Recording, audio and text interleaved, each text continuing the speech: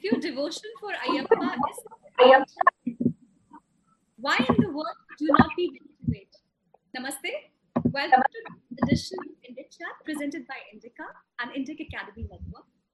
Indic Academy, for those of you who are not familiar with this body, is a non-profit seeking to bring an intellectual, cultural, and spiritual renaissance based on Indic spiritual civilizational thought. It enables public intellectuals to discover their potential, transform them as thought leaders, and nurture them to become social entrepreneurs. Indic Academy also incubates, invests, and assists social enterprises delivering a product, service, or an experience that is based on Indic thought.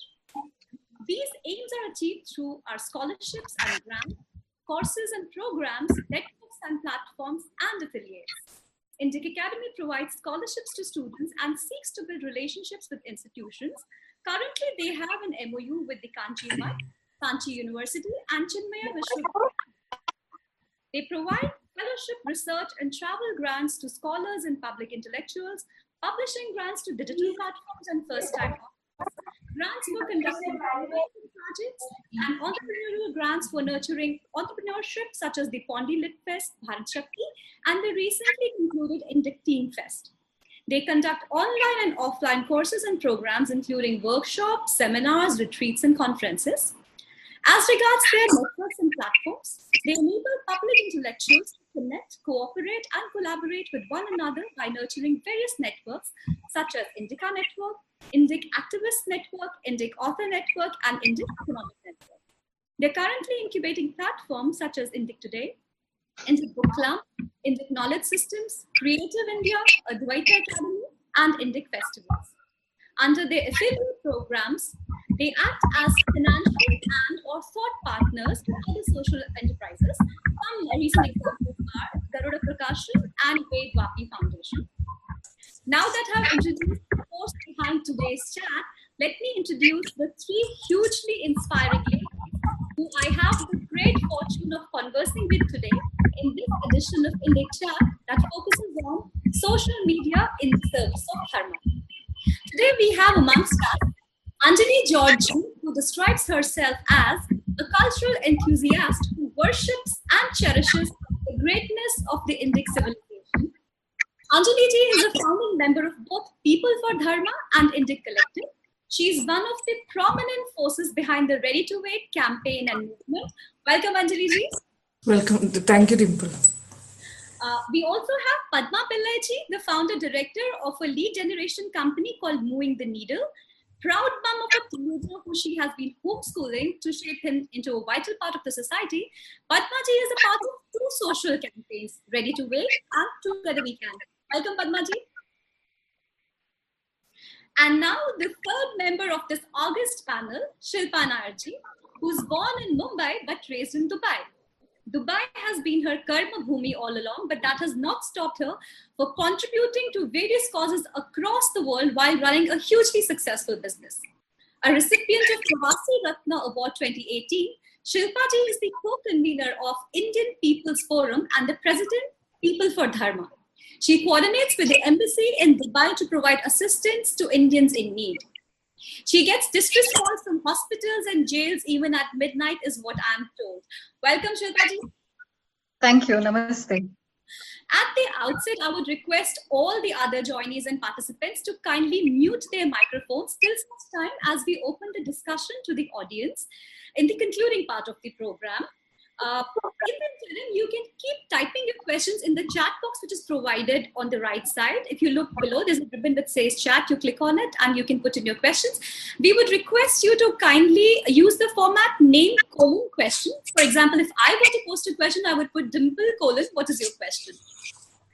With the guidelines discussed and agreed, even though unilaterally, let's begin from the start.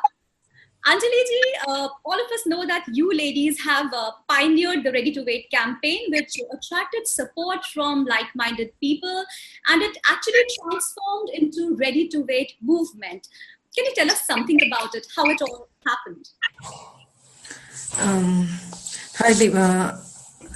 Okay, first of all, that we three women although for the past 2 years we were campaigning and we were known to all of you by as forces behind this Ready to Wait campaign and talking about Sabarimala case and everything. But this is the first time we three are coming together in a live, not even in live in a live talk, but even in real world, we have never met before. How wonderful! So yeah, it's Indic Academy. This Indic Chat is the first platform where we three are coming together. And yeah, that's a real surprise. Like it's everything started from online, and then people never would imagine that total strangers would can really make something really big like this Ready to Wait campaign and culminating into People for Dharma. So let me recollect what all the events, what happened, what culminated into all that behind the People for Dharma and Ready to Wait campaign. So in last year, in 2 years ago, I think somewhere around on 24th or 23rd of August 2016, so I got a call from Times Now. So I live in Germany, and one fine day, somebody called me from Bombay, and I was surprised how they got my number. And we are ordinary people, we never expect any mainstream media people to call us suddenly like that. Extraordinary spirit that you have to accept. But then I was a bit panicked. Like they asked me that we got your number from someone who. In fact, later I understood that is actually one boy who is my Facebook friend itself. Like we are all of us, our Facebook friend who was with us already in Facebook. So I was really panicked hearing that they wanted to talk to me. If I give a bite to Times Now. So I told, they told that they were told that I'm an expert in Sabarimala. Then I was like, oh my God, I am not as that big an expert, but I can talk about it. But it would be even better to talk to my friend who has done quite a research on that on Veluthachan and Sabarimala. So that's how I directed them to Padma Chechi. So then they contacted her. And they tried to get her, they got her videos and talked to her, and we were expecting that to be telecasted as they told. Okay. So, but that was not telecasted. But because of that, since we were expecting her to be shown in that day's Arnab's show, we actually were eagerly waiting in front of the TV and we were watching it. So once we watched it, the program was about Haji Ali. That was the time when this Haji Ali case was in real discussion with the Tripti Desai and all. Okay. And that was on 27th August, I think, or 27th August, I think. So that evening we were, so already we three and few other people in Facebook was having a small chat group, which we formed because we actually, when we saw in Facebook that this false propaganda regarding Sabarimala temple has been going on, that a Christian character being introduced into the Sabarimala temple's story, the Ayyappa legend. So in order to find out the truth behind this Christian character, but first that was Rahul Ishwar who has been talking about it. So we actually went and we were ordinary trolls, as you say. That's like trolls we were. So we went and commented in his post and asked what is the truth, how that can be possible. So we were skeptical about this new Christian character in the Sabarimala legend. So we wanted to find out the truth. So we argued and tried to do some research and we couldn't find any convincing things.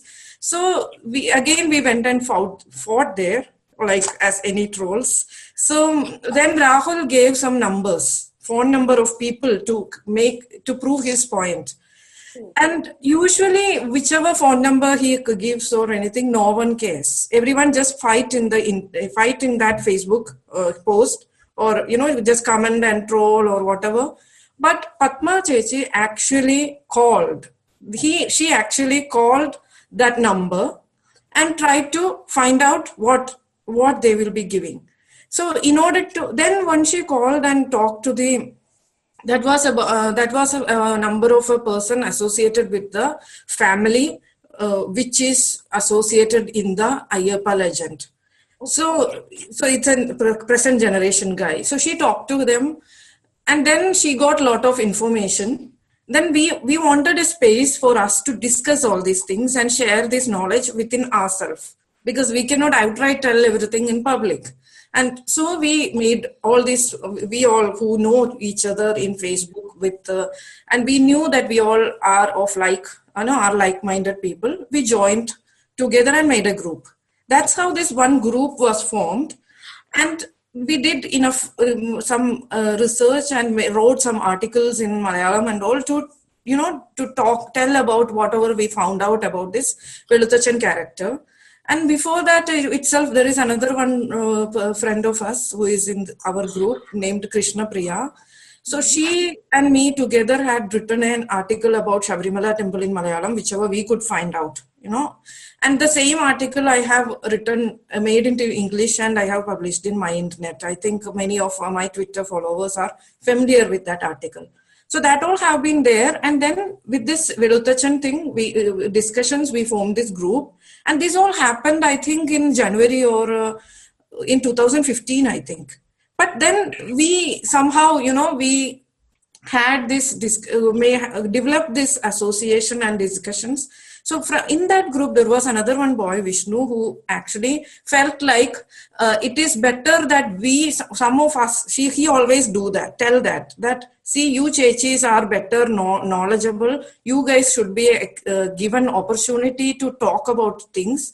But usually in the media and all, it's not such people who are being presented. So compared to those people, you people have more to offer. So with that mind, he just like that called Times Now and wanted to give us some opportunity, or maybe he felt like in the discussions which Arnab is doing in Times Now, maybe some of the devotee women also should have to be represented. Just like that, he called Times Now and gave my number, telling that I am some researcher and some big person who know a lot of things about Sabarimala. That's how they called me. But I was panicked. So I directed them to Padma Chechi, and they got the bite of Padma Chechi, and she talked to them, and we waited for that to be telecasted. But that day, what happened in News Hour is that her video was not telecasted. Okay, fine. Like, we are anyway not insignificant people, so it doesn't matter. But what happened is that with this Haji Ali case, Arnab, that everyone knows, Arnab has been putting Sabarimala into all this, and this right to pray campaign is something very precious for him. So he really, with Tripti Desai and what all comments that have been happening, all that discourse that was happening in that day in that news hour, that really pained us. We really got, I don't know, we were really sad that we wanted to tell actually in the initial mood of us was that we wanted to, usually when some debates happen, when we tweet tagging Times Now and News Hour and all. Arnab is not in the Twitter, but still I think so that even for other journalists also, these things will help them to, they will be reading this. That is the whole idea about us tweeting things in tagging people, even media people. So we thought, okay, we do something, we use what we have, that is our Twitter and Facebook handles, and we talk to Arnab, so that Arnab get convinced and let him mellow down a bit all his attacks, not attacks, all his he is so strong and loud. So let him mellow down a bit. That was our only interest in the beginning. So we tweeted, putting Arnab's poster, telling Arnab, you should know that temples in Kerala is different from temples in North India. See, you have to understand that the diversity of India is maintained by maintaining all these various unique, rituals and all. Then that's how, then we were like, in that chat group, when we were talking, we made this hashtag, like ready to wait. Like we are ready to wait. That's how the hashtag was originated. And then that was taken into the public by using this poster and the tweets. If you search in Twitter and all, you will find that poster. And also Padma Chechi had already posted in Facebook telling about all that what she felt after that is a small stint with Times Now. And then that was on a Friday. So we had, then we were talking and everything, and then we just thought, okay, we put Facebook a post. I put a post regarding Sabarimala. That also got a lot of publicity. I mean, a lot of people came, liked it and shared it. Like it was, I never got that much likes and share before. So then we were like, we should do more, and we thought we will get some photos of holding the placard and telling. That is something which we can do without anybody's help. So, and we asked other women also, and then we contacted some other women who are also our friends in Facebook and asked that we all do this. And then Suja Pavitran and Smita and Radhika, many other women also joined us, and we all started putting this. Then media also took it up, English media. I don't know why the mainstream media took it up that day. Maybe they felt like it is a kind of, we are anyway addressing Arnab. I mean, the first tweets were addressing Arnab. It was actually a counter to Right to Pray campaign of Times Now. Maybe that might be the reason. I don't know. I mean, considering all the other events, maybe that is the reason. Whatever. Even NDTV carried our news. Wow, that is something. NDTV carried Indian Express, Deccan Chronicle, all this media. But not surprisingly, interestingly, that in Malayalam media haven't carried anything about us. Only 2 or 3 online portals, and they are only them. But that's how it is in Malayalam. But lot of Malayali women really joined us, because we all share same sentiments, and everybody were actually waiting for somebody to do something so that we get an opportunity to speak. So far, whatever was been happening was kind of like somebody will go to court. Somebody means somebody from Lutyens Delhi, or some liberal feminist will go to court for seeking their rights seeking some rights against some temple or Hindu practice. And the concerned temple will be party of the case, because they will be the respondent. And the government and the Devasam board will be in there. Nobody asks what is the opinion of the normal devotees. True. And even the news discussions, all that noise we hear in the media, there also no one invite any normal people to know what is their stand. It's kind of like, when that idea that white man's burden, it's somewhat kind of a brown version of it. That they really think that these unwashed, stupid Hindus have no clue how to speak. So they no one cares what they need. They just want to empower all these poor, stupid, pagan natives, and they just take care of the, they think we are the ones who want to speak for it, and what we want is what Hindus want. Actually, it is not. That is what we wanted to speak, and while tweeting, all these ideas come up and started speaking.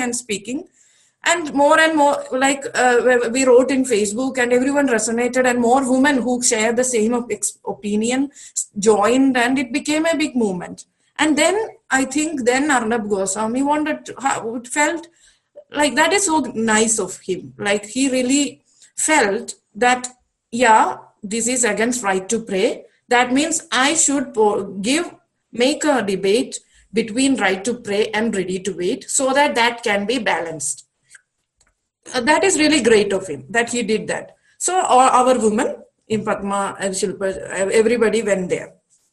And that was then our woman. And for 1 second, if you notice that video, you will see Arnab went speechless. Oh, wow. That is something which I think that is a very big achievement for a novice, for a woman who, like Padma Chechi was asking about he was using Vedas to counter our argument or something, and she asked, like, is there temple in Veda or something like that? Then he was confused because he had no idea. So the thing is, for 1 second, he couldn't tell anything. So that really is a great achievement for a novice. I find that to be a very, very, a moment for a normal online Twitter people to feel that, yeah, we are also something. we can also do something. That feeling. And then, meanwhile, friends and others, well-wishers advised us to go for the case, because anyway, it doesn't matter whatever discussions is happening offline or online. What matters is that what Supreme Court is going to, the Supreme Court verdict, that is all what matters. So it's not that you have to convince the media or convince the public. You have the judges also should be convinced. That is the only, the real logical culmination of whatever narrative is being set. Then Shilpa Chechi was she was ready to go for the court, and she was so strong in that. And that's how we thought, okay, then we make some trust or society, a legal entity, and go, because that will be more easy rather than some random individuals going, or, this is just a hashtag campaign. So a hashtag can be used by anyone. So if tomorrow some random person use the hashtag and tell some stupidity, that also will come on our head. So we didn't want to be that much weak or, delicate in our discourse. They were very vulnerable in our discourse. So we wanted to be, to our side, to be a bit more legally strong, because we don't want anything illegal to happen from our side. So if at all somebody do some violence on using ready to wait hashtag, that to also come on our head. We really didn't want to do anything like that. We just wanted to express our opinion and tell the world that the devotee women who are capable of talking for themselves are telling this, and we have this opinion. And that resonates with every other Ayyappa devotee in South India, not just Kerala, Tamil Nadu, Karnataka, and Andhra Pradesh, and even beyond. So that's how we started the People for Dharma. So we had few friends in Chennai who offered the help to all the running around and the process of running establishing a legal organization, registration process and everything. This Ravilochanan Iyengar and co. So that's how they came into picture, like, in this ready to wait. We got some help of men also in that sense. But to tell them that really helped us, that they are very learned, really learned people about Hindu scriptures, very young guys. That's a model for everyone, that young people who have various kind of positivity, various strength, and they all joined together through online and formed this organization and went to the court.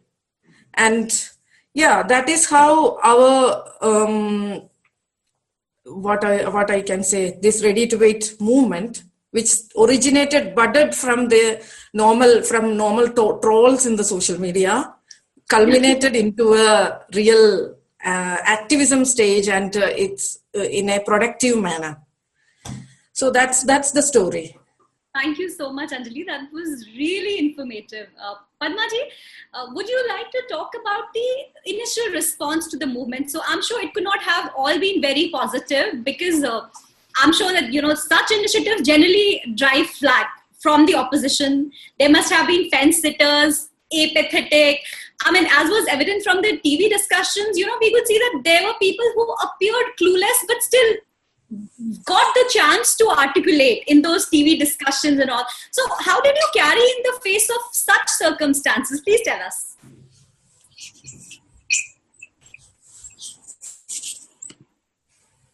One second. I think your mic is on mute. Let me unmute your mic. Just a second.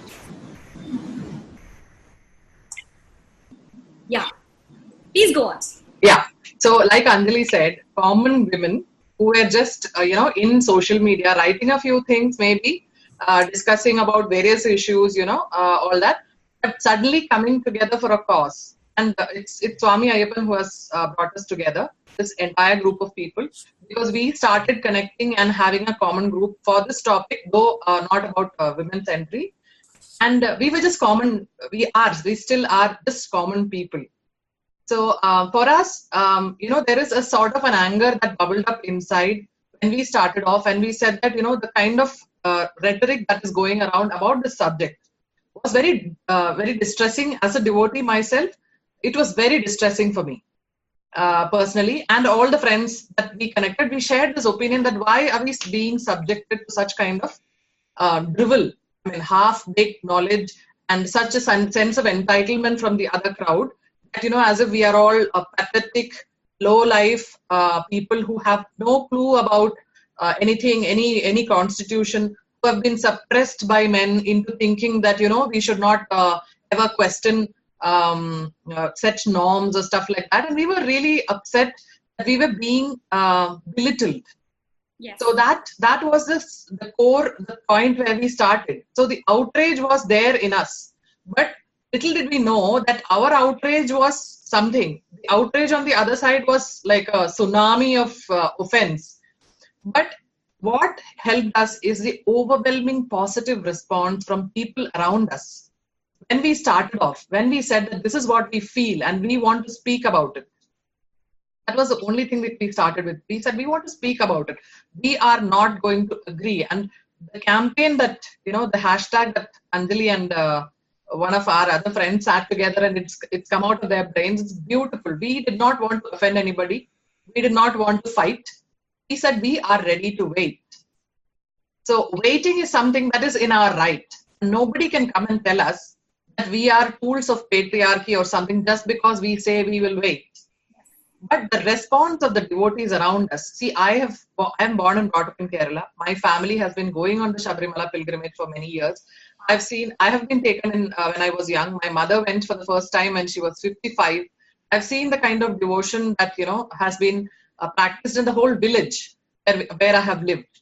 So the response from everybody when we started speaking up, people started walking up to me or people started messaging me. My mother got messages from people because I don't stay in Kerala. They said that this is something that we wanted to say. Wow. And that is the response that, suddenly just took us up. The kind of response that Ready to Wait, the hashtag, the kind of people from Australia, Singapore and all sending photos to us from Murugan Temple. I mean, we were stunned and shocked. So the initial response was very positive and we were literally given a lot of courage by that positive response saying that we are not alone. And we had the responsibility on our shoulders that we were speaking for these tens of thousands of people now. Yes. And then there was the other side. Like Anjali said, the trolls on Facebook we could manage because we were masters at it. We were fighting with, being in Kerala and Malayalam Facebook, it's full of Yuktivadis, full of Marxist people. So we have, we have sharpened our swords battling with them in Facebook, and this was fine for us. Yes. We were used to doing that, giving them, answers or trolling them back and things like that. But this went beyond. This was not just then people speaking to us in Facebook. It was media reporting. If you would read the articles which were put out by the Happy to Bleed campaigns or the others who wanted to get entry into the temple, it was vicious. So mainstream media was not carrying us till that time, and I think Deccan Chronicle, News Minute, and few other people started carrying us when more and more people started putting photos of Ready to Wait. And then, like Anjali said, whatever happened, we were pulverized in Arnab's debate, but he gave us the opportunity to come out and speak to the nation. Yes. That program had that reach that nothing else probably could have given us. And he was completely against our notion, and he came down like a ton of bricks on us. But that said, those 2 or 3 seconds of what we could speak reached out to people, and then the Twitter, the crowd, then there was a poll. I think there was a poll by Times Now about this. And, it was probably the first time in Times Now's history that Times Now lost the poll. And it was overwhelming. But the opposition came from different areas, but the consistent opposition has always been from the postmodern, modernist, leftist version of feminism, which tries to tell us, women, what is best for us. It is somebody who comes in from somewhere with no clue about our dharma, no clue about our temples or methods or anything, about rituals or traditions or whys and wheres. They just want to tell us that this is ideal for women. And we are the arbitrators of what is ideal. And those were the people who hunted us. And for them, the sight of a few common women coming out and expressing their opinions and in a strong way was just not digestible. They were so-called feminists, but they did everything in the books. Many of the journalists included made such nasty comments about us. It turned personal in many cases. And the campaign itself, they said that it is like ready to sati, ready to die. They started putting out counter campaigns that, these women are ready to sati. So then it started making us think that do these people not understand the difference between sati and rituals in a temple? So the opposition from the postmodernist feminists stems from a place where they think that they are consumers. Everything is a consumerist attitude. They say we are consumers. And everything that we demand and that we need should be handed to us in a platter. And we set the terms of engagement. And this idea of feminism comes from the Semitic culture. These people actually have no original idea. So they are talking what is happening in America and in Europe. And they bring it over and they Indianize it in the context and push it down. And so that is why Hindus are their best targets. Because, in America, they have the white people that they can attack. Here we are the unfortunate whites in India, the Hindus. So we get slammed for everything. But the fact is that Indic civilization does not fit into the narrative set by this feminism. Because we don't have a male god. Any Semitic religion, if you go to, has only a male god. All the apostles are male. All the teachers are male. All the prophets are male. If you have an angel who comes down, that's male. The feminine is completely missing. There is no concept of... There is no feminine. So that is where the narrative of feminism came in, where the women had to fight to be seen. Yes. Here, an Indian man, he goes into the puja room and he sees a Devi sitting there in full splendor with arms in all her 8 hands. That is where the core disconnect is felt. Why Indian women do not fall into the ambit of this so-called feminism that our opponents say. It's because our religion itself places women at a different level. Yes, we are considered different from men. Because we are. Yes. Accept it. So, difference does not mean unequal. Equality does not mean sameness. Does not mean that, we suddenly become androgynous and, so this concept of feminism that came in from there, this was copied by all these people from JNU, from, all those places, Jadavpur University and all that. And then suddenly this became mainstream. And then they decided that, this diversity that the religion of Hinduism offers in terms of rituals and tradition. We have women who do Varalakshmi Vratam, men don't do. Yeah. Why should women be made to pray for the health of their husbands? I mean, it went beyond anybody who has a minimum level of intellect could understand that this narrative was stemming from something which is very un-Indian. But our biggest opponents to start with are these people who felt that as Indian citizens, we are consumers. The courts and the governments and the temples and every institution should meet our demands, should be at our beck and call for all of our needs and wants. And the limits of their wants were set by themselves. So it went on to a level of infantilism. They were like becoming like children, throwing a tantrum when their needs were not met. And we saw a full-fledged tantrum with respect to Sabarimala women's entry, and before that in Shani Shingnapur. Absolutely. It was a full-fledged tantrum thrown by infantile human beings who just could not accept the fact that some things in life are left the way it is because it has worked for centuries, it has not harmed anybody, it has in fact benefited millions of people. No, their limited intellects, it's like a child who needs a toy, who says, no, I want it, and rolling on the floor and throwing a tantrum. Absolutely. So that was those people were the beginning, the origin of this Happy to Bleed, Bhumata Brigade, Tripti Desai and everybody. And they were the ones who pushed back initially. And we were willing to take their pushes because we were also opposing them. Then came the other levels, which really jittered us. We were expecting Marxists and, all those people only to attack us. But there were people within Hinduism itself who have this skida of progressiveness that has bit them. I'm sorry to say this. Progressiveness does not mean that you suddenly think that it is okay to change everything that does not fit your schedule. You might have chosen a life. You live in an apartment, so you might not have a tree in your angan. It's fine. It's your choice. But when somebody has a tree in their angan and they want to do puja under it, and then you say that that's very regressive, that's crossing your line. That is when you cross over from your lane and cut into somebody else's lane.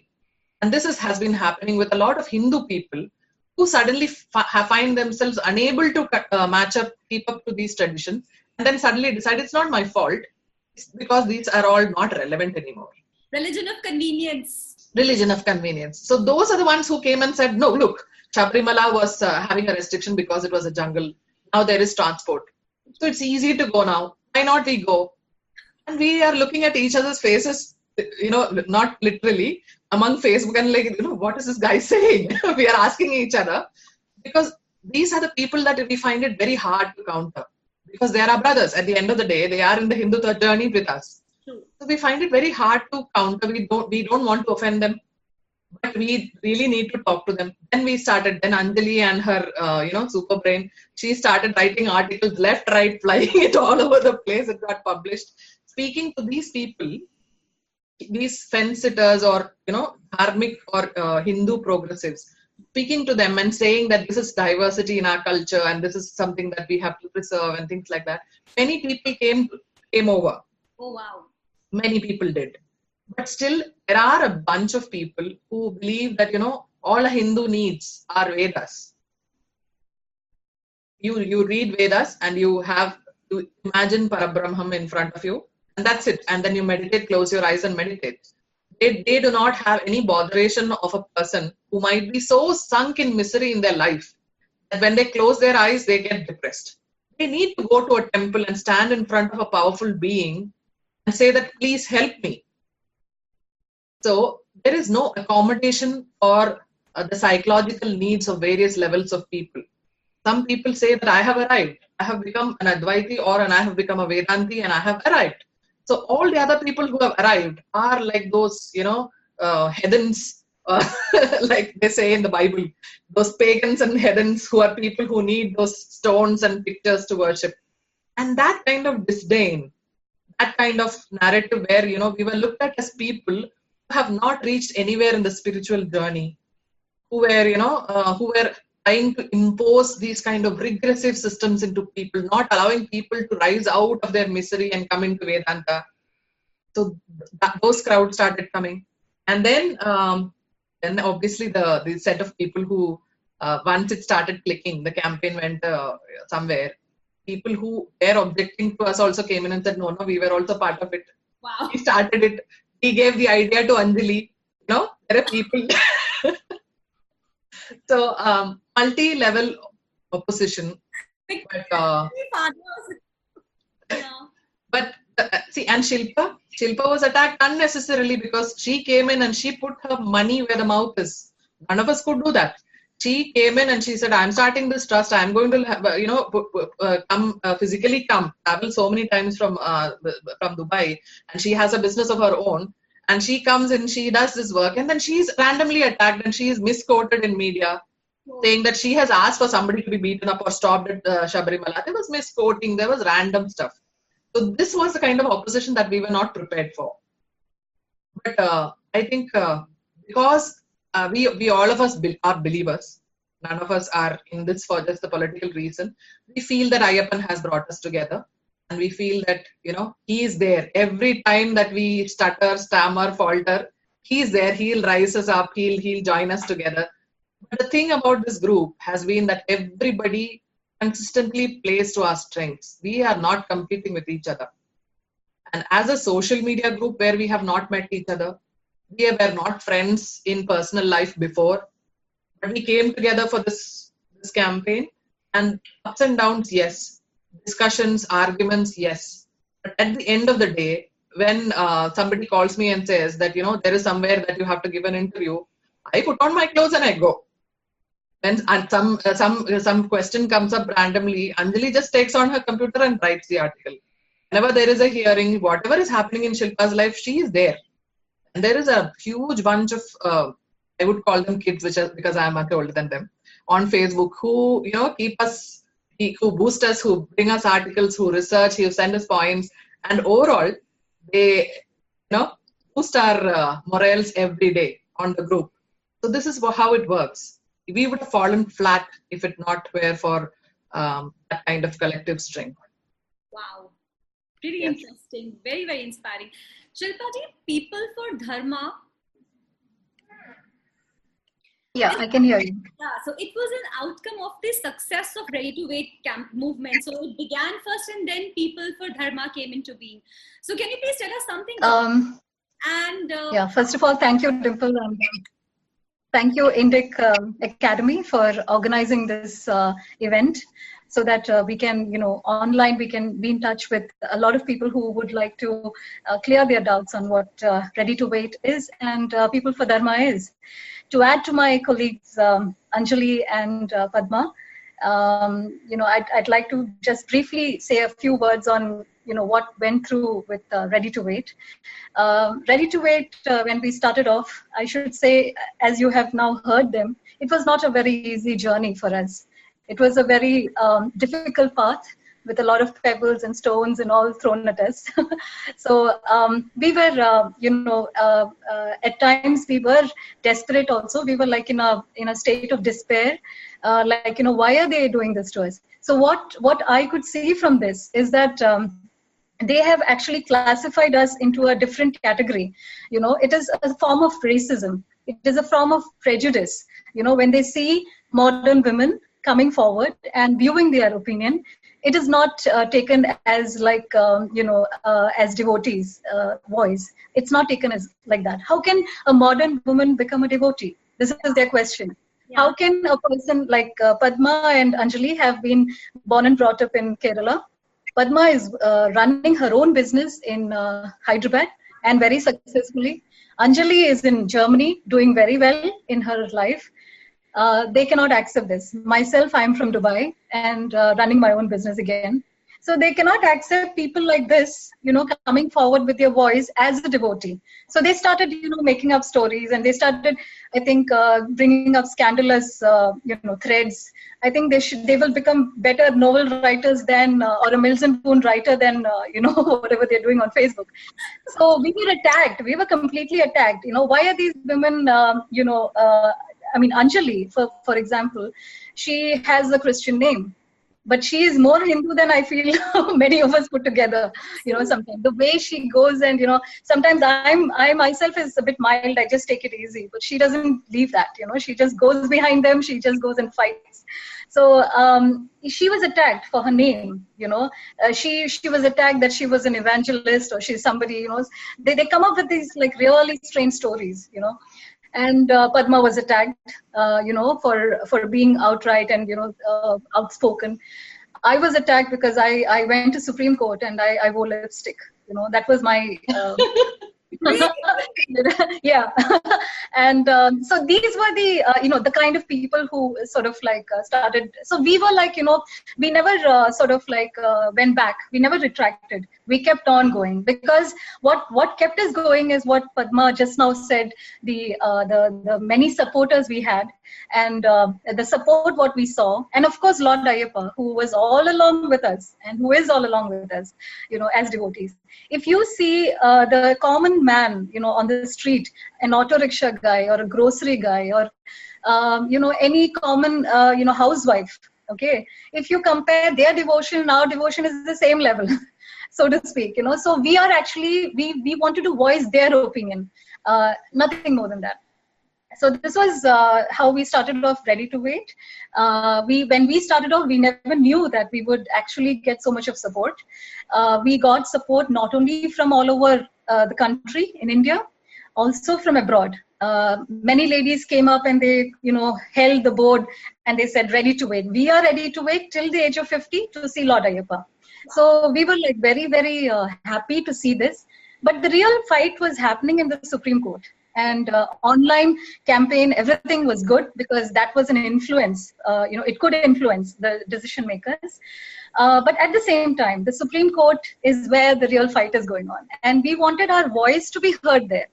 So that is when Anjali, we have a team of like 9 people: Aravinda Lochanan, Aishwarya, Ravi Lochanan, Akshay, Sri Hari, Madhusudanan, and this is Shalini. Okay, so this was our initial team who came forward and said, let us do this. Let us form a trust and let us be party to the case. Let us intervene in the case so that we can tell our part of the argument, and we can express ourselves as devotees.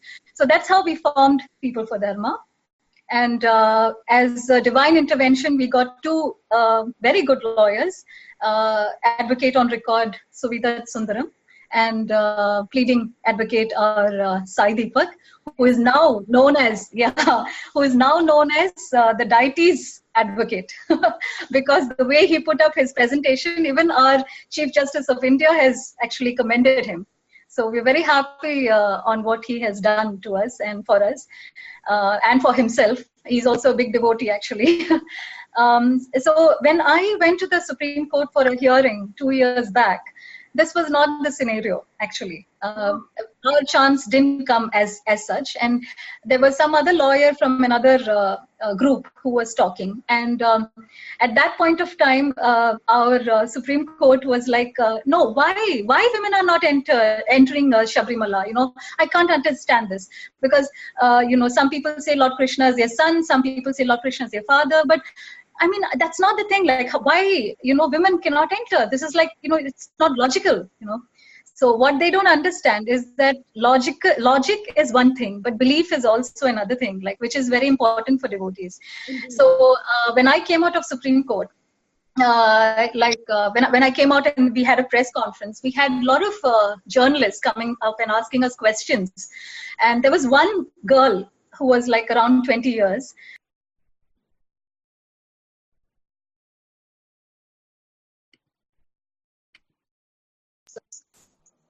Lord Ayyappa, motherly feeling towards Lord Ayyappa, why can't I go and see? So I said, yes, definitely you should go and see Lord Ayyappa. If you have motherly feeling, you should go and see Lord Ayyappa, but not this Lord Ayyappa. There is the same Lord Ayyappa in a baby form in Kurutupura. You can go and meet him there and give your motherly feeling there. So she understood this point. There was another group who said that, look at this. I mean, you people should be thankful to feminists who are trying to enter the temple because they are fighting for your rights. I said, Hindu women don't need any help. We know how to fight our own battles. If there is a problem in our system, we will rectify it ourselves. We don't need outside help for that, but very much thank you for that. So there were like so much of such questions going on. But fortunately, now we can see that the Supreme Court has actually started understanding, and we are very thankful to Lord Ayyappa and our advocates and our supporters for this. Now, People for Dharma, when we formed, we chose that name, People for Dharma, because we didn't put a specific Lord Ayyappa name or a Shabrimala name. Why? Because we were very clear on a point that there are going to be more attacks on Hindu temples and Hinduism and all that. And we would like to stand for that. We would like to fight for those causes and issues. So that is why we chose this name, People for Dharma. And now, People for Dharma's main motive is to to protect the native traditions and beliefs of Hinduism and Hindu temples, along with Shabrimala. We have taken up other cases as well. Now we have many cases, in fact, who people have come forward. People have, organizations, people, temples, they have come forward having the confidence in People for Dharma, and they have come forward. And for example, one small example I'll tell you is our the famous Sri Padmanabha Swami temple in Trivandrum. The famous temple, who's now famous for its wealth, actually, but that temple is, really, the deity is a great, this thing. Now, what happens in Sri Padmanabha Swami temple is that long before, the royal family, the royals of the Travancore royal family, they used to be, custodians of this temple. And there was a tradition at that time that the Maharaja or the crown prince or even the princess who can give birth to the heirs of the royal family, they were allowed to come in the morning. I mean, they had this ritual where they would come in the morning and they would brief to the deity about the affairs of the state. Wow. And now that the state is not in their hands, they still follow this ritual. They come in the morning and they talk to the deity and brief him and give him a description on what is happening in the temple. So this is going on. Now, what has happened is that the state government has now put a case saying that why are they allowed like this? And why are they given privilege like this? Now they are not in power. They should not be. So they have filed a case asking for this explanation. So we have now intervened in this case, and the next hearing, our lawyers will be talking to the judge. So these are the things, small things we do. We take up Tiruvattar, Adikeshwar temple, another one. Everybody knows, People for Dharma has taken that up. So I would actually request every Swabhiman Hindu out there who is listening to this at the moment to please support People for Dharma in any way you want, because the thing is that not everybody can go to court, not everybody can write like Padma and Anjali, not everybody can talk well or present things well, not everybody can put in money, finance. So in any way, whatever is possible for you, you can contribute to People for Dharma, and let us join hands and fight for our dharma. Cool. So, I would request people who are watching this video to definitely follow the People for Dharma Twitter handle at least, so that you could engage more with the team. Yes, we have Twitter. We are very active on Twitter. We are active on Facebook in the same name, People for Dharma. And our website is also there, which is www.peoplefordharma.org. Cool. Thank you so much, Shilpa ji. Anjali ji, in our personal interactions, I have seen you repeatedly credit the success to volunteers and members of the team, and I find it very amazing. So, can you tell me more about your team? Are your supporters only from the south of India, Kerala? Is it a homogeneous mix, or do you have volunteers from across regions, languages, cultures? Could you tell us something about that? First of all, this started in social media, like Twitter and Facebook, and that is a borderless platform. Yes. And it's a very democratic and a borderless platform, which is really the most liberal platform which is available in the current world. And in Twitter, so once this, we ourselves and our other friends and those whom we could personally ask, put out their photos with ready to wait written in the placard. That was the initial step which we did. Okay. But then after that, whoever had put the photos, like this will be a couple of people which we can really name. But after that, whoever who have put out their photos, they all are basically did that because they are part of this movement, because they all have the same message to convey, which we also wanted to convey. And yeah, then we will be, and even the Malayalis, the people from Kerala are all over the world. First of all, like most Malayalis are NRKs now. So from Sydney, I think Melbourne, Kerala Samajam, Kerala, London, various parts of India. There is a lot of Ayyappa temple in various parts of India. Yes. Wherever there is a Malayali, there is an Ayyappa temple. Yes. So in New York, there is a lot of Ayyappa temples. So all those temples have Ayyappa Seva Samajam. And all those people really, seeing this, we made a Facebook page for Ready to Wait. And we used to get a lot of photos from various quarters to that Facebook page. And in Twitter, like I remember, Neha Srivastava, she is not from Kerala. Ayyappa is basically kind of a regional deity, but she had her photo. Lot of people in Twitter, from various Garima, that Twitter handle Lavanya, Sign of 5. Various people have really put photos with Ready to Wait, and Sankrant Sanu, Nitin Sridhar, and then many people, like another boy, his name I forgot. So many people have written articles. We didn't know that these people, they all are interested in it or not. But suddenly we saw articles in Swarajya, India Facts, and a lot of people. It became an overwhelming support from various quarters. That really made it a huge movement. And later on, also, like people who were confused, like in North India, the concept of temple itself is different from the South India. So it was not that easy for them. Like in North India, people can actually go and touch the deity and do the puja. Like for Shivling, they can do the milk abhishekam and everything. But in South, in Kerala, we really don't touch the deity. We don't even touch we really keep away, and we just can have the darshan. So the concept is totally different. So that unfamiliarity of the concepts really made many people in North India to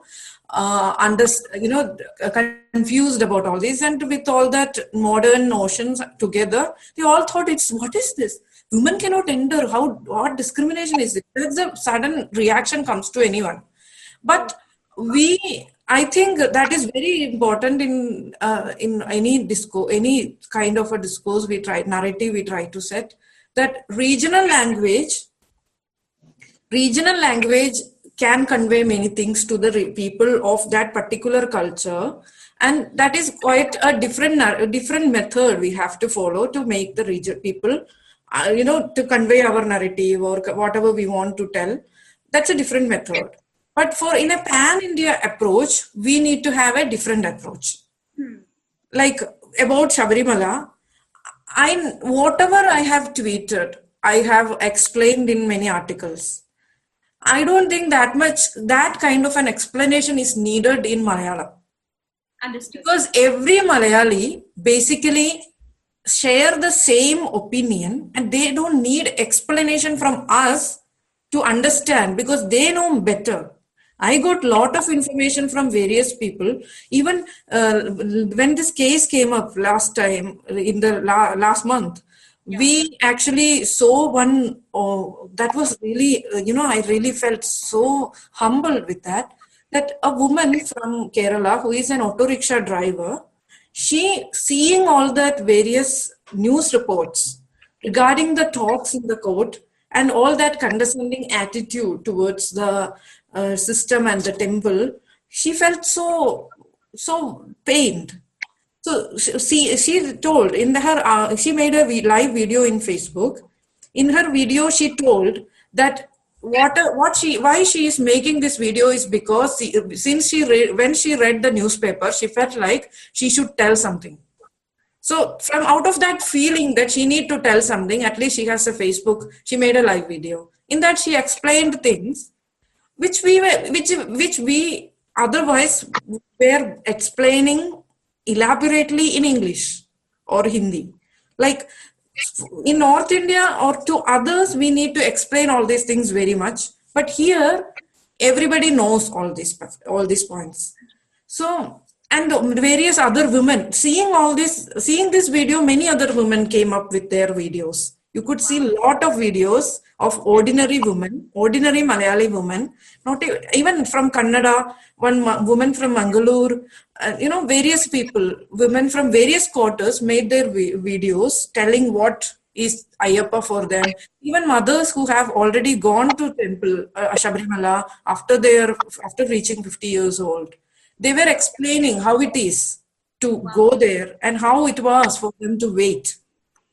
And what is the essence of these all concepts? These women were explaining so easily. So that is why we didn't need to explain too much of things in Malayalam. Whatever we could, we had to tell in Malayalam were mostly about that some leftists were attacked, since every Padma Pillai, Shilpa Nair, Radhika Menon, everyone has these Nair surnames. They tried to attack the Sambandha system of man, using that, attack the Nair community. So we had to, our friend only, Durga, she wrote an article regarding how a Nair woman is so empowered that all these abuses which you try to hurl on the Nair community for them having that freedom to choose their life partner as they wish in their past. So the abuse, what they was trying to attack is that showing the Nair guy putting a placard ready to wait when the Nair woman is having some other person in the bed. That is a kind of an attack which is very casteist. But it is attacked to an upper caste community, so no one cares. It's so natural and very nice for these caste warriors. Those people who are against caste in their opinion. But in reality, when it came to when some women spoke up, they attacked those women in the most derogatory way, which really go against their principles, which they stand for, the feminist principles and the anti-caste equality principles.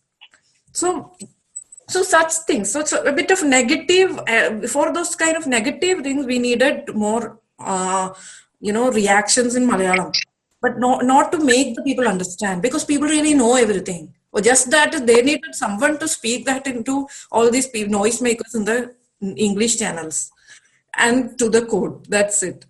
But for in English, we had to explain things, the basics of temple, the basics regarding the rituals and the traditions and the basic concepts. That was where more we had to concentrate on. So identifying that the various settings of audiences need various kind of explanation, that really worked well, I guess.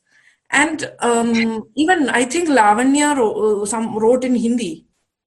And if somebody asks, someone talk to us in Hindi or English, or even the people Tamil, our other members and people for Dharma, they are Tamils, and they got a lot of material for the the research material, the ancient documents to present in the court. We got it from old Tamil people from Tamil Nadu, because Tamil Nadu is a center. See, Shabrimala is now in Kerala. It's in Western Ghats. It's on the Kerala side. But the other side of the temple is Tamil Nadu. So this all area is actually part of this temple's ecosystem. Yeah. So there are a lot of Shasta devotees who are real Shasta Upasakas, who have been spending their generations on worshiping Lord Shasta, Lord Ayyappa. So they had a lot of materials. So many people came forward offering that for us to use for our benefit. Likewise,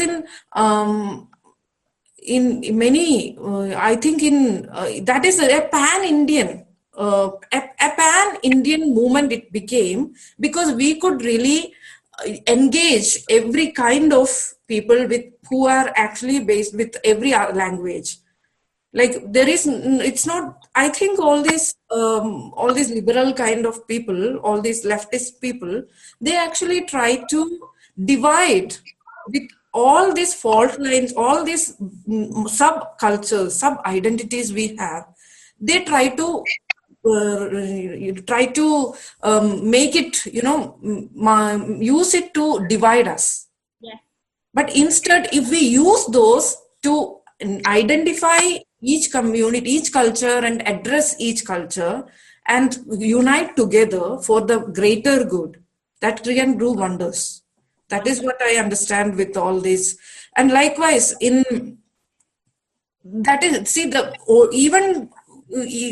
what Sai, our lawyer Sai Deepak, what he argued in the court, or all that points, that were many of the things were new for the court.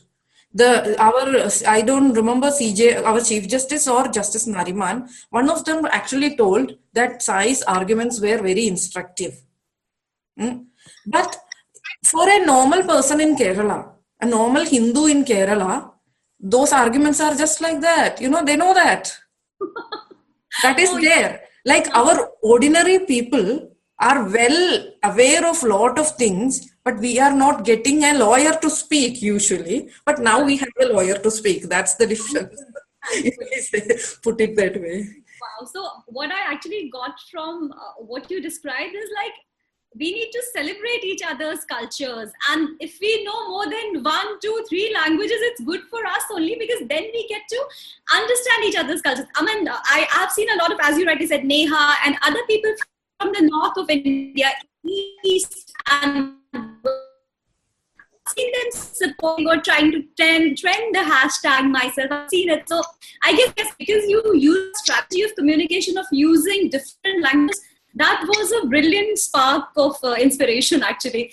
Padmaji, I'm coming over to you now. In addition to being the face of Ready to Wait, you're also a part of a campaign called Together We Can. Now, I realized that in Ready to Wait, you are the leader. In Together We Can, you are a part of the group. So how is it different working as a leader here and as a supporter here? Tell us about that. No, I start off by disagreeing with you. In both the campaigns, actually, there are no leaders, there are no followers. We are all in it as equal. As actually, there is a sense of sisterhood and brotherhood that comes in, because the more you get actively involved and work together towards the common goal, then the more you personally start feeling attached to the people involved. And and that makes it very easy for us to probably Anjali being very younger than me. But if she tells me something that, Deji, you do this way, and this is how it is done, or this is the information, I'll just shake my head and do it. Because the trust levels are so, high now that we are into sisterhood. So there is no leader, no follower, any of those concepts do not exist. Wow.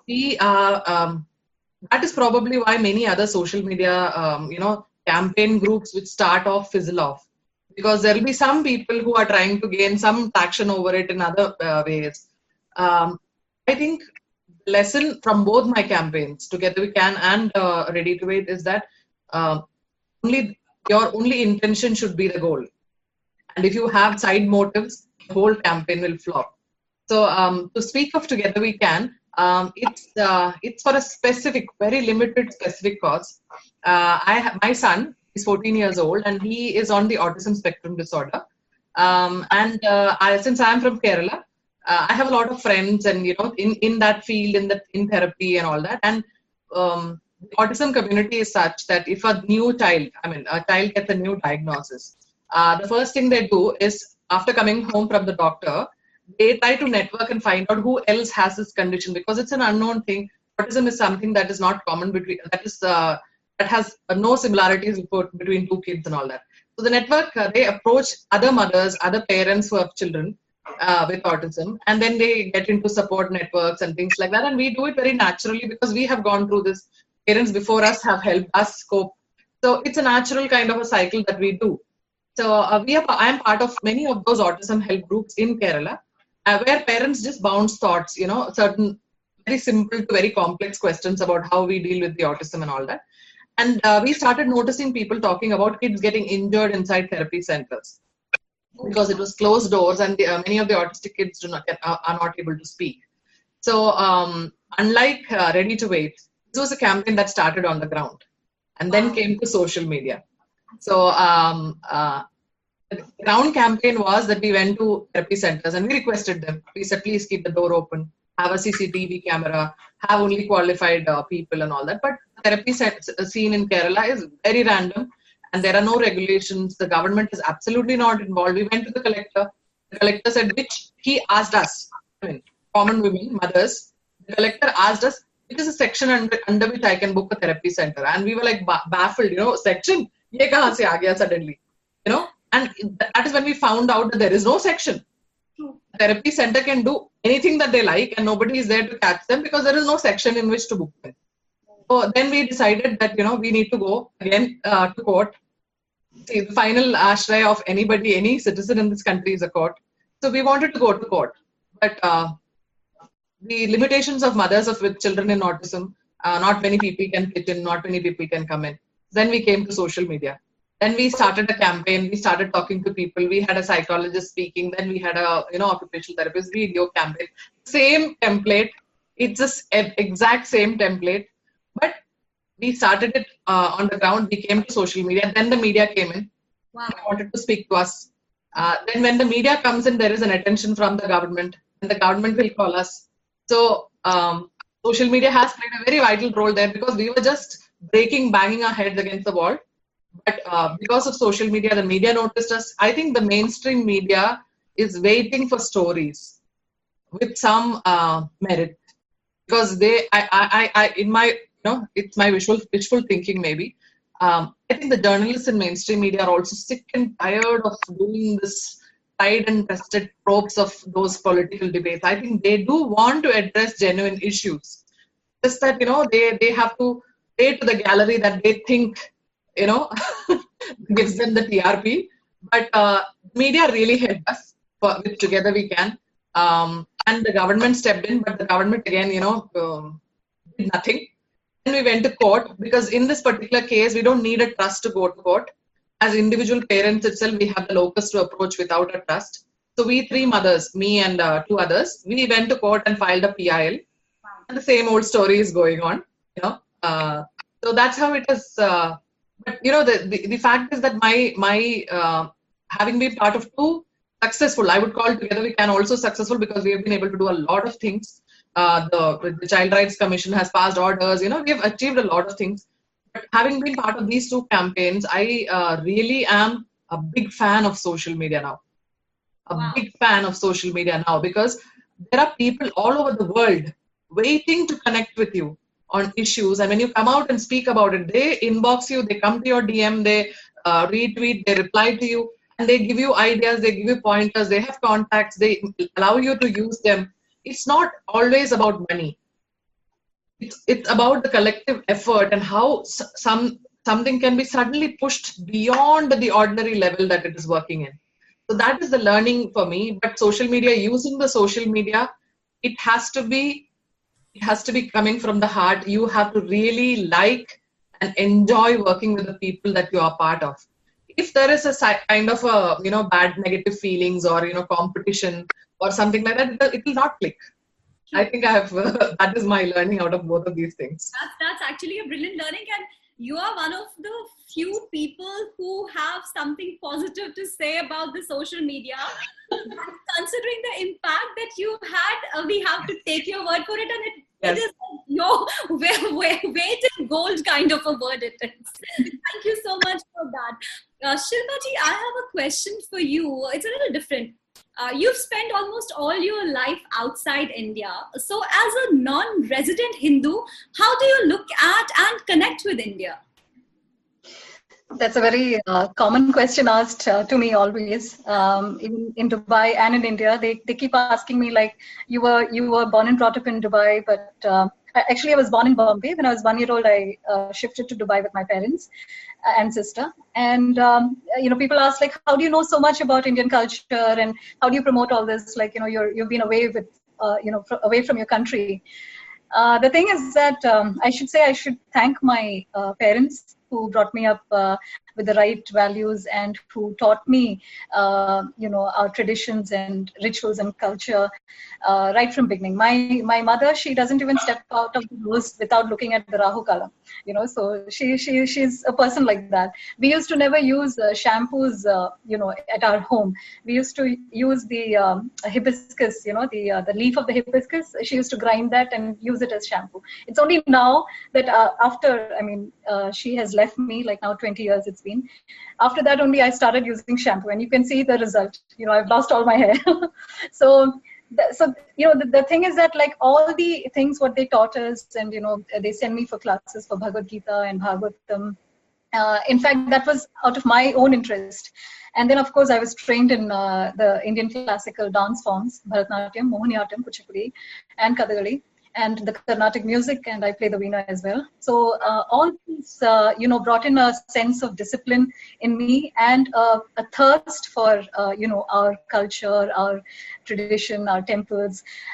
Even those days when I used to dance, I used to research a lot. We used to never have things like Google, internet, social media, nothing, So whenever I used to go to holidays, I used to take books and read and all that. So, when we see these sculptures in the temples, like with 4 hands, say a Devi is having like 2 hands up and 2 hands below, that was actually signifying a movement. Not that the Devi had 4 hands. Wow. Actually, those days there was no video to be, the video equipment to take that movement. So they just carved it and kept. So that movement is shown as that carving, So like that, so many interesting facts, where I found out that dance and music is also a science, not actually an art. It's also a science. When you catch a veena in your hand, it's actually the dancer's, measurement, where she has to hold her hands while dancing, not close to the chest or not far away. It should be just this distance. So these are the small things I learned while growing up in Dubai and coming for my holidays. And thanks to Amar Chitrakatha, and from there I started, and then moved on to Swami Vivekananda and Prabhupada, and so of course thanks to all that. And I feel that our Indian culture and the Hindu Dharma has a lot to contribute to the world peace, basically because we not only pay our obeisance and respect to the Creator, but also His creations, like the plants, animals, human beings. We contribute a lot. We give respect to all these things. So recently I took a class for small children on temples, basically. So, they are just like me. They're all like Dubai born and brought up kids. Wow. And the same enthusiasm I can see in them. And they were asking me all kind of questions, So I was they were asking, one question they asked me was, why are we spending money on temples? Why can't we give this to poor people? It's a very valid question. And I think most of us must have faced this question from people. Why are you spending money on temples? Why not give it to poor people? See, the answer is that traditionally temples were actually built for service. Service not only to the Lord, but also to the Lord's creations. So you will not find a line of beggars or, poor people in a movie theater or in a, say a school or a public office. No, you will find where in front of temples. So there people are there to serve, and people are there to receive that service as well. So temples are very important. Temples are actually our lives. Indian lives were based around temples. Temple was the center of our lives. So that is the importance of temples. And as far as Sabrimala is concerned, many people ask why women cannot enter. Why not? Why don't you leave the devotees? That is one way of praying. So leave them to that. If you're not, agreeing to it, you can go to another temple. So that is the beauty of Hinduism, and that is the beauty of our Indic culture. Where each and every faith, each and every ritual, each and every religion is given its own space, and we need to learn to respect that, each and every faith. So that's not very difficult, I think. Thank you so much, Shritaji. I think we are now ready to take audience questions. So let me see. We have a question from Abhishek Banerjee. He asks, a lot of anti-Hindu campaigns are couched in language against sexism or against pollution or against civic issues like traffic. Because Hindus are very accommodating by nature, a lot of Hindus I meet on social media are falling for the propaganda against everything, from Sabarimala to Kavadiyas. If you argue back, it takes too many words and people say something like Gyan mat do. How do you effectively get the message out? Who wants to take this? I think Padma can answer. Yeah, Padma ji. Yeah. See, my golden rule is anybody says Gyan mat do, mute and block that person. Because the day you stop looking for Gyan is the day you die. Wonderful. Very, very well said. A child who's born is learning from the day he takes his first breath, the day he takes his last. Somebody says Gyan mat do, he's already dead. His mind is dead. I unplug, I do not waste my time. But the fact is this, many of the people who do this Gyan mat do facade are actually people who want to look cool, who are into peer pressure and who feel that their social group is behaving in a certain way and giving out certain messages, and they have to somehow adhere to that message to be included in that group and be cool. And always my message to such people is see, first of all, what irritates me most is people who refuse to read. So if you want everything given to you in the form of a pill, somebody grinds up everything, extracts all the best things and given to you in the form of a pill, then you're a lazy person. But can't help it, we meet lazy person people also. So I try my best to say that, what were the benefits of this particular ritual that we are talking about. Mm-hmm. If something you say, if a Kanvarya has taken a vrat and he is moving towards that, what is it that he gets out of it?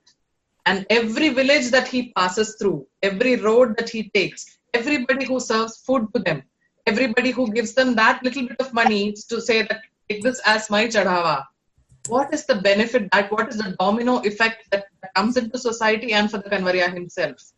And what right do we have to take it away from somebody? We might have achieved. See, there is a saying that the English Britishers have probably used for centuries, and something that we have not picked up from them, remaining everything we have picked up, is noblesse oblige. That is, the nobility has to have an obligation to to serve to the people who are not noble enough. That is something that we have that is something that was there in our core of our culture, that anybody who had excess of anything, even if it is gyan, even if it is money, even if it is food, if it is clothes, he used to share it out.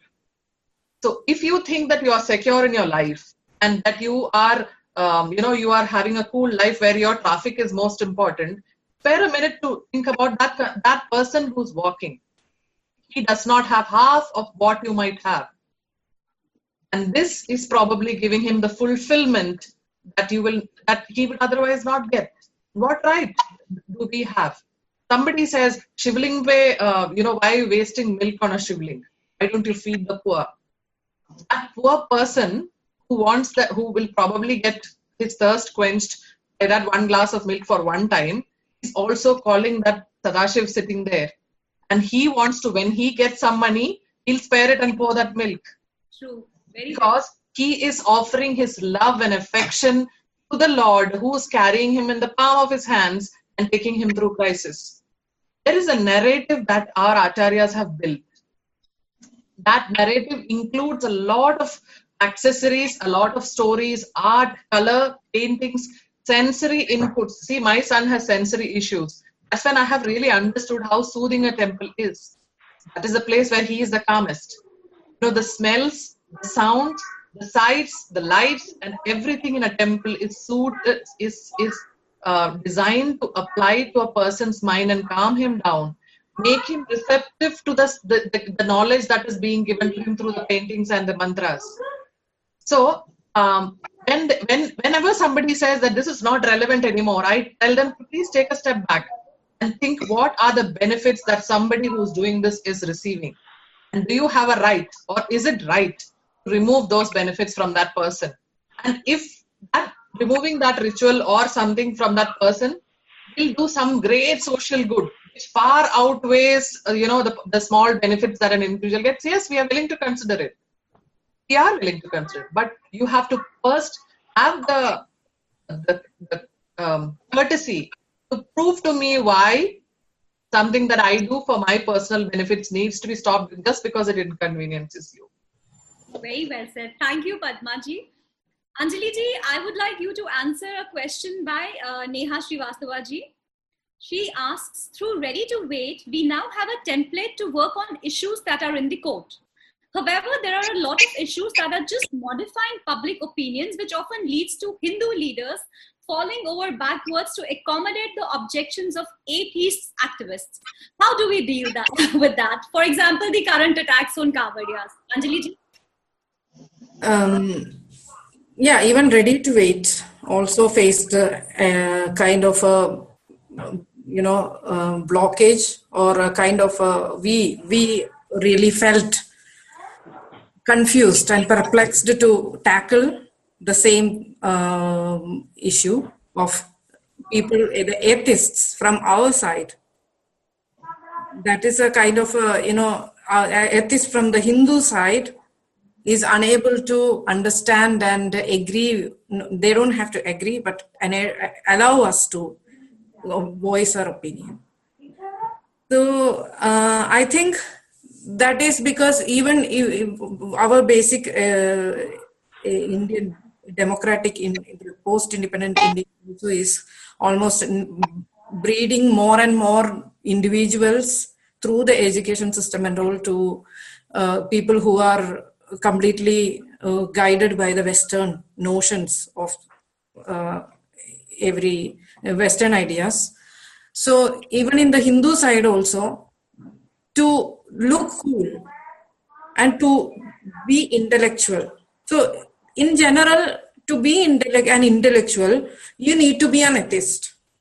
If you are a person who is doing puja part, or who is actually standing for the native traditions, who is going for his family's ancestral rituals, he is somehow would be looked down by everybody as some gav ke person. This gav ki ladki and shahar ki ladki shown in the movies, that difference in narrative, that is a kind of thing which is actually always, and the discourse in India has been always one-sided.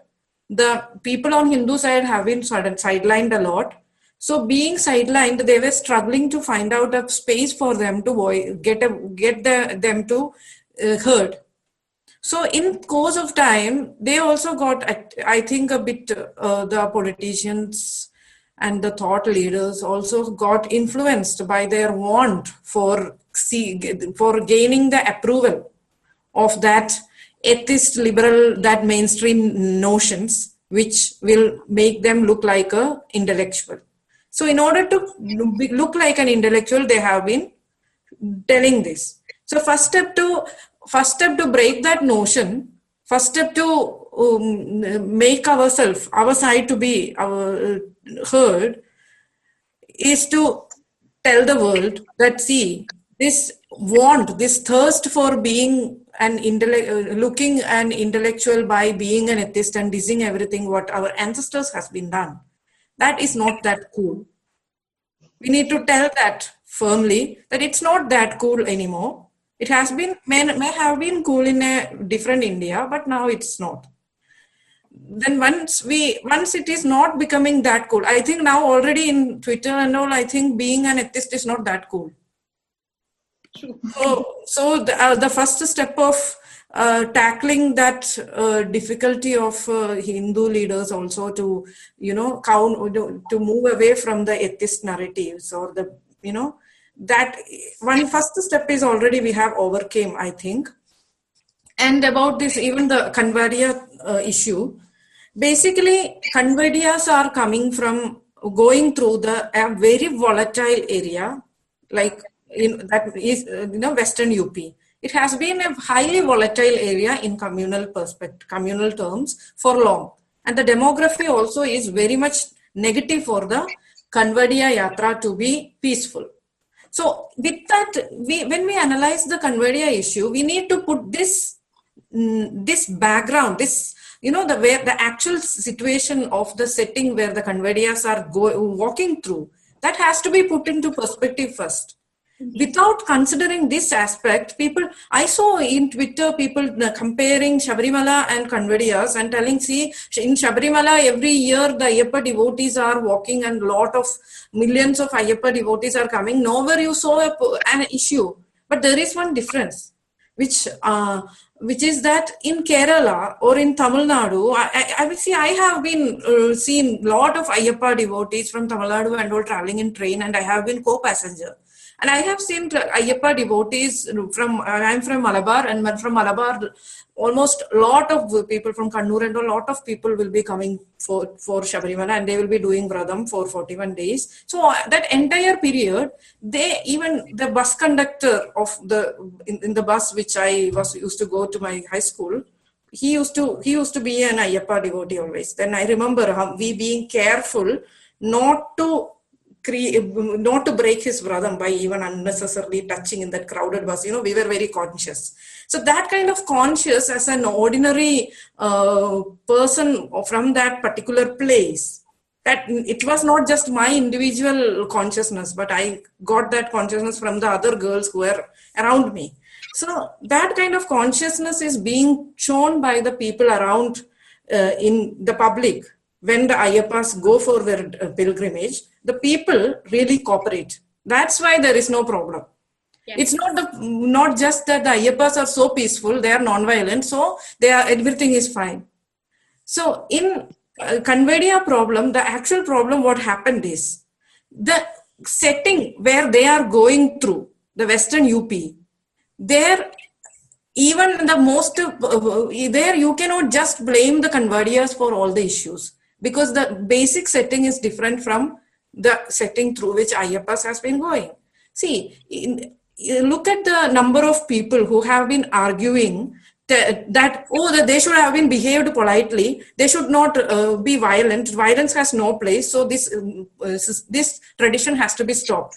All these people are telling that because their cars had to wait in the traffic, because they felt like it's so nasty to see all these unwashed people going in groups through their roads where these car drivers, the people with the cars, are the rightful people to travel. There are two things there. One is this. The people who are watching the Kanvadias should be compassionate to Kanvadias. Then they also will behave well. Nowhere two hands can break. One single hand can make a clap. One thing is that. The second thing is the Kanvadia people. What all facilities are there on the roads for the Kanvadia people to walk? Even a pedestrian, normal person who would like to walk is unable to walk freely and safely in a road. And even in Delhi, Chanakya, that Connaught place last year, when I tried to, after coming in Germany, it became so difficult for me to not follow traffic rules. So when I tried to cross a road through the zebra crossing, I had to wait almost 15 minutes. Not because that there is no zebra crossing or anything, but the vehicles don't care. So considering that, I think the people who drive vehicles in Delhi, since they are not following that traffic zebra lines, how can they argue about some kind of people walking along through the sides of the road being so inconvenient and lawless? That is the thing. So when we ask these kind of questions, they will fight. The atheist might fight, but the Hindu leaders, for example, the BJP leaders, I think they need to bring this kind of an attitude. Basically, they lack that attitude. I don't know why, but maybe a relentless talking and more vocal. More and more people being bold to talk all these bitter truths.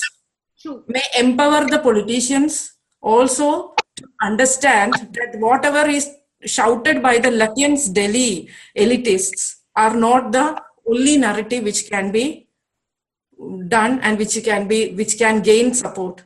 That is one thing. And another thing is that politicians always will have the compulsions to please the ones who will promote them, or whose promotion will be valuable for them. So for that, we cannot help. What we can do is we also become somebody whose promotions will be valuable for the politicians. For that, I think the people in social media can unite together like us and build institutions and become more, influencers. That is another one way for modifying. And when the majority public comes, that is also, see, in this Ready to Wait, we got a lot of flake from various quarters, including the Hindutva side, who still haven't ever voiced their officially are not bold enough to tell what is their stand in Sabarimala case. So far, their organizations have not expressed or declared their official stand in this case. So even after we could build a narrative, even after we could actually turn a kind of, even get a positive, appreciative comments from the court, the politicians are yet to support us. So I think the compulsions of politicians, but of late, maybe in the last week and all, we could see, and slightly many are coming up.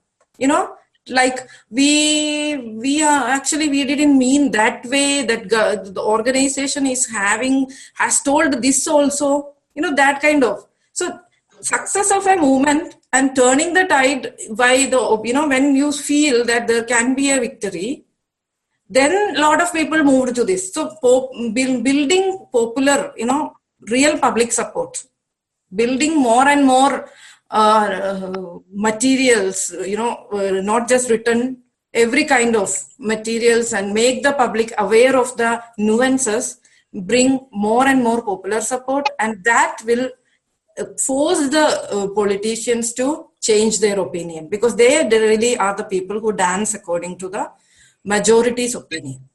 True, very true. It is already 8:41, and much as I would like to extend it for us together, we will have to put an end to this particular conversation for now. But perhaps we can convince these wonderful women to join us again sometime in the future. Thank you, Anjali ji, Padma ji, and Shilpa ji, for being so generous with your thoughts and time. We wish you success in all your endeavors and hope that you continue to inspire people. Thanks are also due to my wonderful audience for their engaging participation and patience. We hope that you found today's edition of Indic Chat informative and enriching, and we look forward to your participation in our next edition. The video of this interaction will be uploaded on the YouTube channel of Indic Academy very soon. I would urge all of you to follow Indic Academy on Twitter and Facebook, and also look us up on indicacademy.org. I look forward to seeing you all in the next edition. Till then, dhanyawad, shine on, namaste. Thank you.